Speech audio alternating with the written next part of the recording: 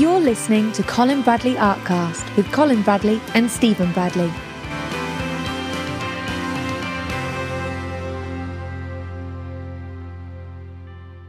Hello and welcome to Colin Bradley Artcast. I'm Stephen Bradley. No, I'm Colin Bradley. How you doing, Dad? I'm doing well, Steve. You look all cosy and warm today. Yes, I am. I'm nice and cosy now. Yeah. At my age, need that now. I can't put up with things anymore. You find that when you get older, and I'm sure a lot of people will relate to that. Can't put up with things anymore. Don't have to. Fair enough.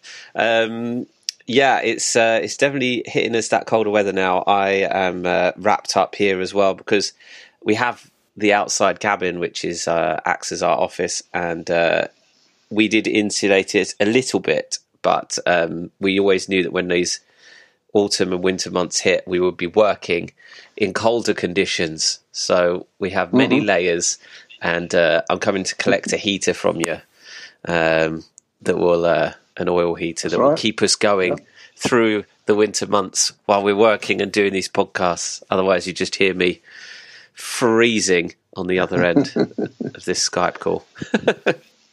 Good. Okay, well, let's have a look at these two pictures. Last week, we spoke about the cat, which is what we'll talk about first, this wild cat. And you hadn't done the background last week, but you sent me a picture. I think it may have even been later that day that you'd finished the background, or I did the next day. No, I did finish that day. I said I was going to, but I'm not sure I sent it. I might have sent it the following day to you. And it looks fantastic. I said it reminded me of backgrounds that you did like a long time ago. I think it must have just been the combinations of greens that you used that really sort of echoed back to those pictures that I remember as a kid, those wildlife landscapes that you used to do. Talk to us about your choices for the background. Well, I went through lots of different ideas to start with. I thought, and then I came to the conclusion, like you did. I've done it before many times. So, do I really need to do anything particularly special for it? Maybe I can just put in the the normal background and leave the cat to do its own thing. You know what I mean? It's hard sometimes because your background is just a framework really for your subject, and if you over elaborate it, it can get very complicated. So I didn't want to do that. So in the end, I decided to start off as I normally do with my light grey 230 and put that on all over. The thing first of all, I thought, is this going to work? Is because at the top of the cat, the top part of the animal, has to be sharp. Has to be. You've got no choice. So then, and I did this, and I put the background in and rubbed it in, and I thought, yes, this is the right colour. The green eyes helped an awful lot because obviously it had to be. We had to have a green emphasis, although there are other colours in there. And then I thought, well, what I can do with the bottom half really is what I call splinter it. It's my own word. It's when you kind of bring the fur and the background together, but not in any definite way. If you see what I mean? Well, people can see it. They'll be looking at the picture. And this worked really well. I think better than a lot of them that I've done before. I think probably experience has come in here. When I used to do them years ago, I was still experimenting to a certain extent, getting used to it. But this one, I really got to grips with it. So it worked really well, and I was very pleased with it in the end. Once again, the animal stands away, which is the whole idea. So it worked well. Especially the eyes, because the greens that you chose for the backgrounds makes the eyes pop more. Did you do that deliberately? Oh, yes, definitely. Well, the green that I used in the eye, there was 3 greens in the eye that I used, but the main one, which was a 267. Now, this is something I hadn't done before, and I wasn't sure quite whether it was going to work. I put the 230 on, as I said, and that rubbed in. Now, that's a light grey. Now, if you use a dark-ish colour on top, directly on top of that, and it's not a compatible colour like the medium grey would be, would it work? Does it work? And I put the 267 directly onto it. When I first did that, and people will see it on the video, it didn't look as though it was going to work at all.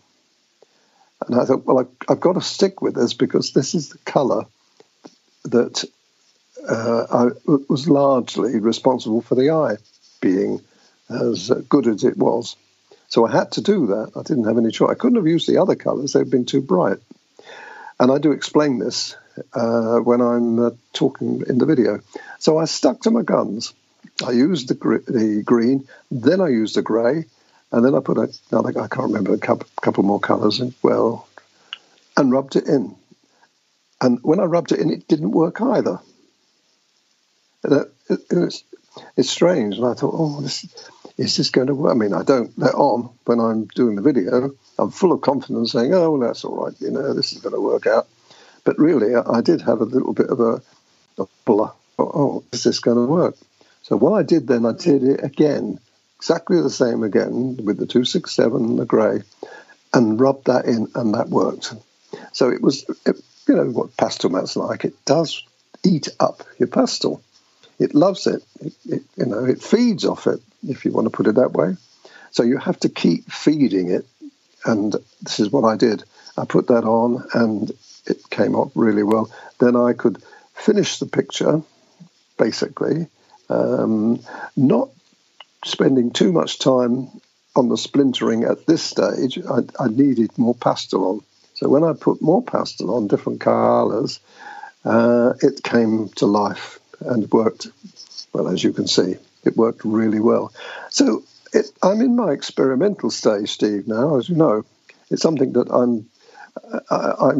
I've done. I feel that I've probably done enough now in terms of experimenting or experience, really, with the animals and the landscapes.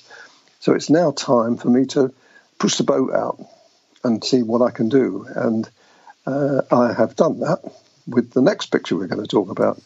So it's a very exciting time, and I'm sure people will go in this journey with me, because they are going to all be getting to a stage eventually, when they are not really satisfied with just plodding along, same old, same old. You know what I mean? I mean, when you're doing commission work, that's probably slightly different because you've got to stick to your tried and tested formula. And that's right to do that. But if you can infill in those times little bits of new ideas, new things, then it does keep it alive and it freshens everything up. Yeah, absolutely. Well, freshening things up is absolutely what you did on this next picture, which you mentioned. Let's move on to that one now, because this is something I've not seen you do before, which is rare to see that nowadays, because you've done so much. Bird in flight, like birds in flight. We've actually had people ask if you could do this, and I think this is the first time that you've done one, especially against the sky, sort of mid-flight. Talk to us about what makes this one special. Well, it first of all, it struck me. I saw the picture on Pixabay, and I go through that periodically, just checking out what's new. And they have all sorts of different things, and 99% of it is not for me. Good pictures, good photographic references, but not for me. And then occasionally you come across something like this, and wow, it hit me. I thought, this is lovely. I love the idea of a hovering falcon. You can almost feel it. I mean, if it was flapping its wings, it would be.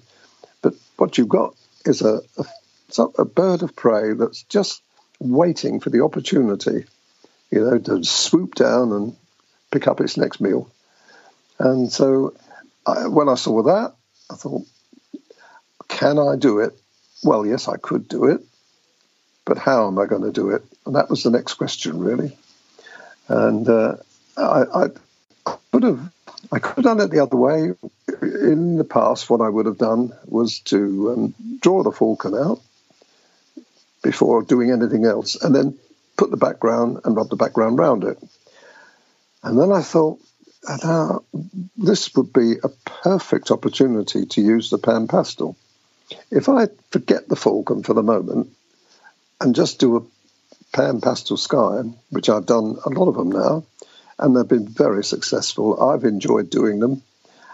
I thought, wow, if I did that, would I be able to put the falcon on top of it?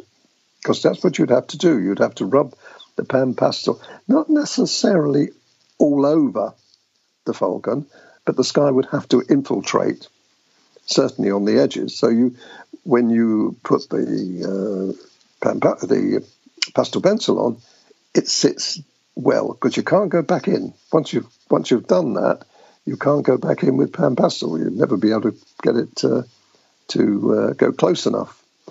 So this is what I did, and I was absolutely delighted with it. Did it surprise you with how the application of the pastel pencils onto a sky on the pastel mat? Did it surprise you how easy it was? Was it easy? Yes, it did. Yes, I thought it out beforehand. I thought, can this work? Why? How will it work? And it will work if you make the subject graphite strong enough. Now, if it's too strong, it wouldn't work, because you'd never get the graphite off. You can't take it off again once you've gone over with the pan pastel. You see what I mean? So I had to make sure that it was strong enough, but not too strong. So I judged that. I couldn't change my mind once I'd done it, and I couldn't redraw it.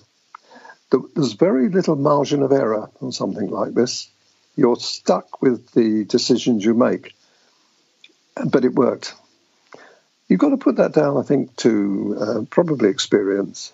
That I've done things like this before. I've used the pan pastel before, and I've used pastel pencils on top of them before. Notably, the boat that I did, that Arset boat, which was very successful, and it soared away on our Facebook the other day when we put it on. So people really like it. So I thought, good, this worked really well for that. It's got to work for this. And it did. And I see you've got socks in, haven't you?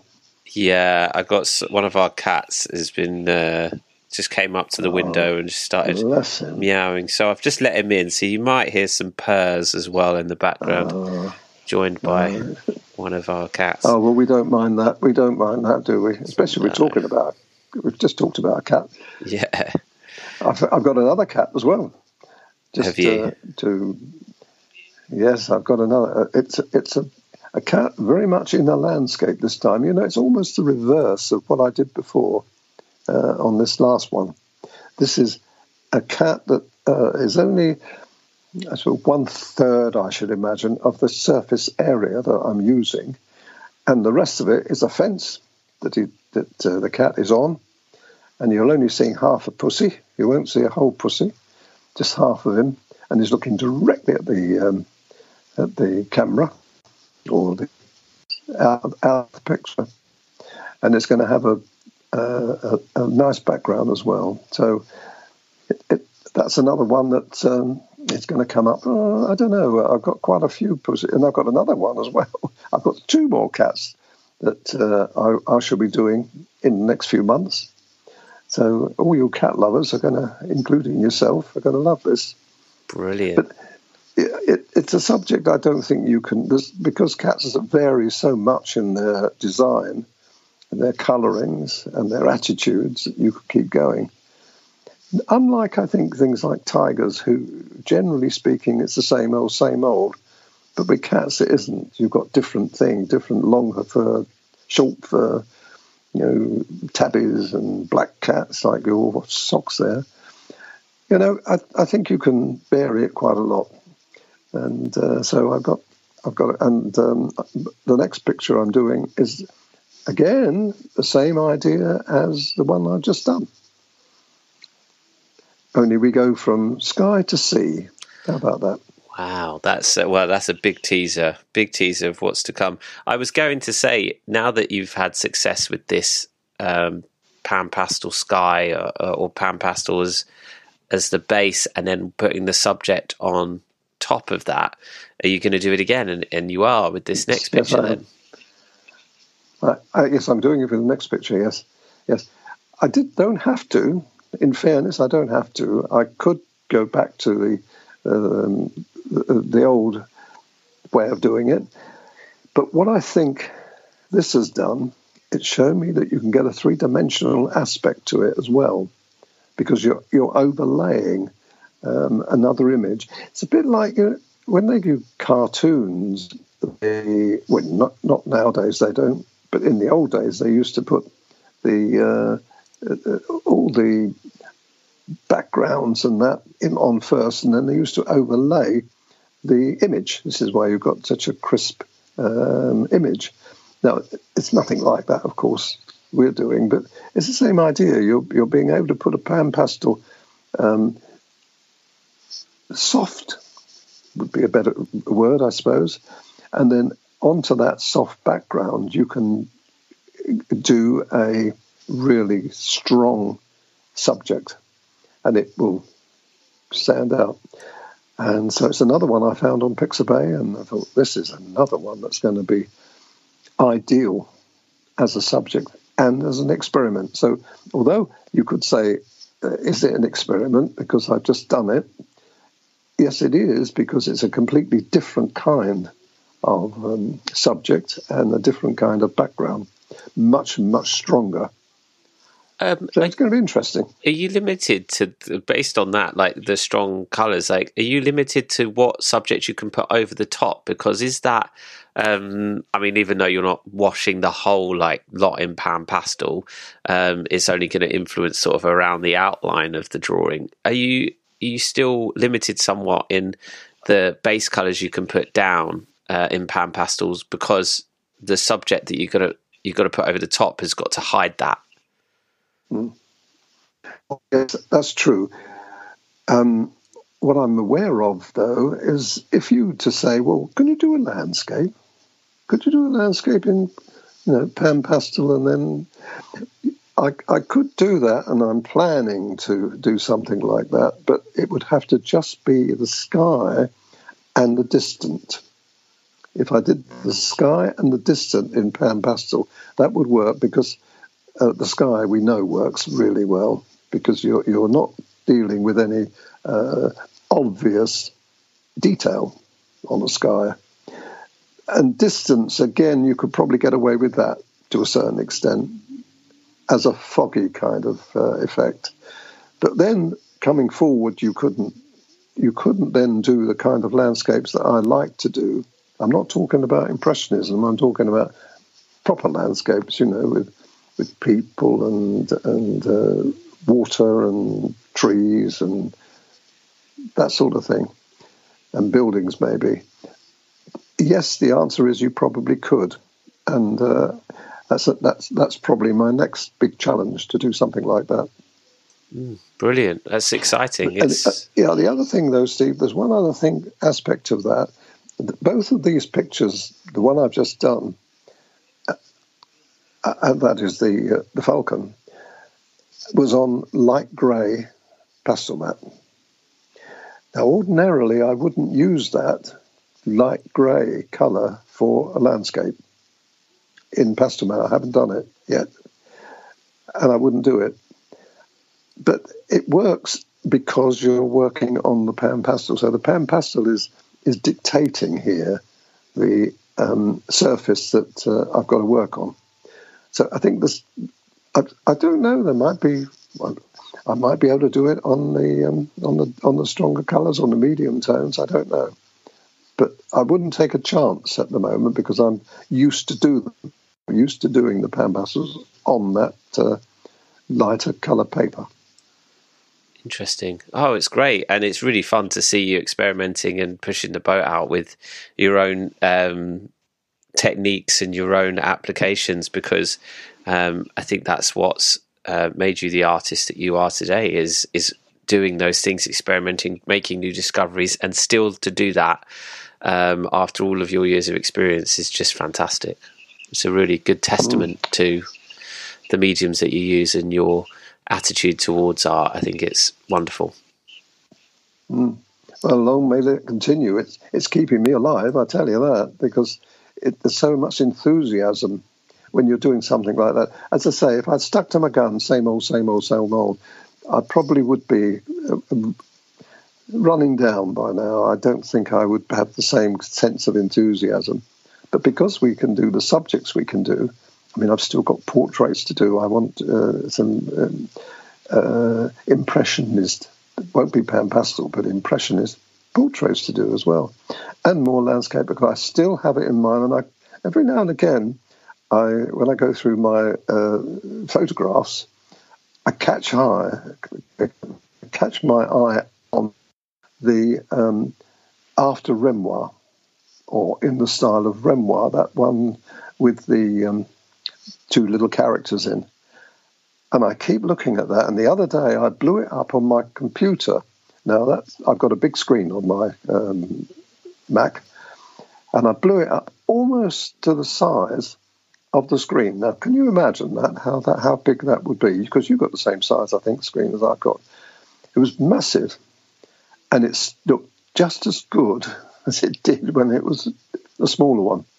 And I thought, do you know, if I could do it that big and then put that in one of the posh frames that we do, you could put that into one of these exhibitions. I'm sure there's something about when you blow that up to what would have been, 10 times possibly, because it wasn't a very big picture, and still it looks good. Isn't it amazing? So I want to get back to that. There's so many things I want to return to, and that's one of them. Fantastic. How exciting. Your enthusiasm is infectious. I love it, and I'm sure everyone listening is feeling the same way. Brilliant work. Well, thanks for sharing your two pictures and talking to us about them, Dad. Look forward to checking in with you next week and seeing what else you have in store for us. You're going to get a shock. You're going to get one, and so are all the people. And I think just throw a little teaser to you, because you know what it is, and a little teaser for our audience. This is a very, very unusual picture. I've not really seen anything like it before in artwork, but the subject itself is much loved. All right, a lot of people love them. There you go. So there you go. So there's another little teaser.